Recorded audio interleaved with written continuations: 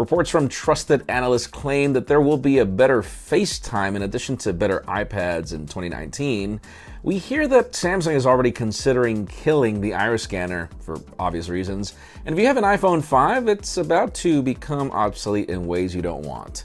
I'm Jaime Rivera, and the only problem with having so many t-shirts is not remembering which one I used 2 weeks ago and making this boring.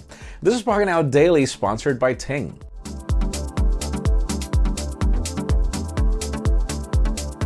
The official news today begin with deals. If you're in the market for devices like the iPhone XS or iPhone X, eBay currently has some very interesting first-minute deals that are going to work between November 1st and November 11th, where, depending on what you're looking for, you get up to $100 off devices like the iPhone XS. You can learn more in the description. Now, speaking of iPhones, there are some sad news when it comes to planned obsolescence. Kind of understandable. I mean, if you're currently rocking an iPhone 4S or an iPhone 5, that device is apparently about to be considered obsolete, or should I say it's already considered obsolete, meaning there are no parts for it, you can't get any repairs, you definitely need a new phone. I mean, I think the iPhone 5 is what, like 6 years old? iPhone 4S is from 2010, that would be 8 years old. I still have an iPhone 4S and I love that phone, but there are also Macs on this list, so follow the link in the description if you want to see that.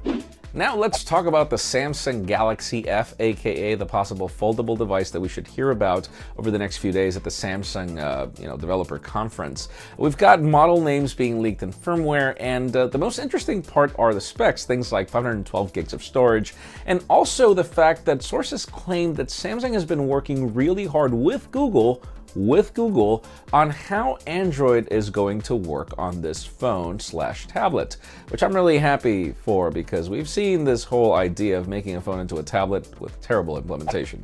Now let's move the spotlight over to Samsung, as we've got other trusted sources claiming that that iris scanner that can become very annoying every now and then is no longer going to be part of devices.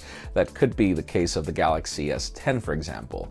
Why? Well, I love the whole concept of how secure the iris scanner is, but we have to admit it's like really bad when it comes to its implementation and just how well it does in, scanning your eye and everything. It's clunky, sometimes it doesn't work, it's not reliable. So Samsung is working hard on things like the on-display fingerprint scanner. We hear rumors of a possible Face ID that could not. I don't think it's going to happen. I think it's going to be more the on-display fingerprint scanner.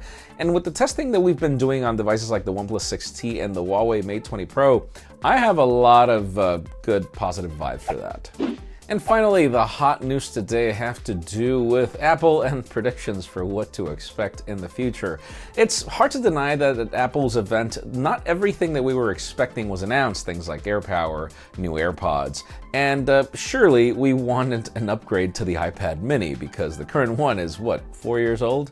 So according to Ming-Chi Kuo, it seems that we are getting new iPads and a replacement to that iPad mini, but that doesn't seem to be happening until late next year. We also hear that there will be a significantly improved version of Face ID, things like 3D modeling also coming, and apparently the next iPad Pros will be able to support it.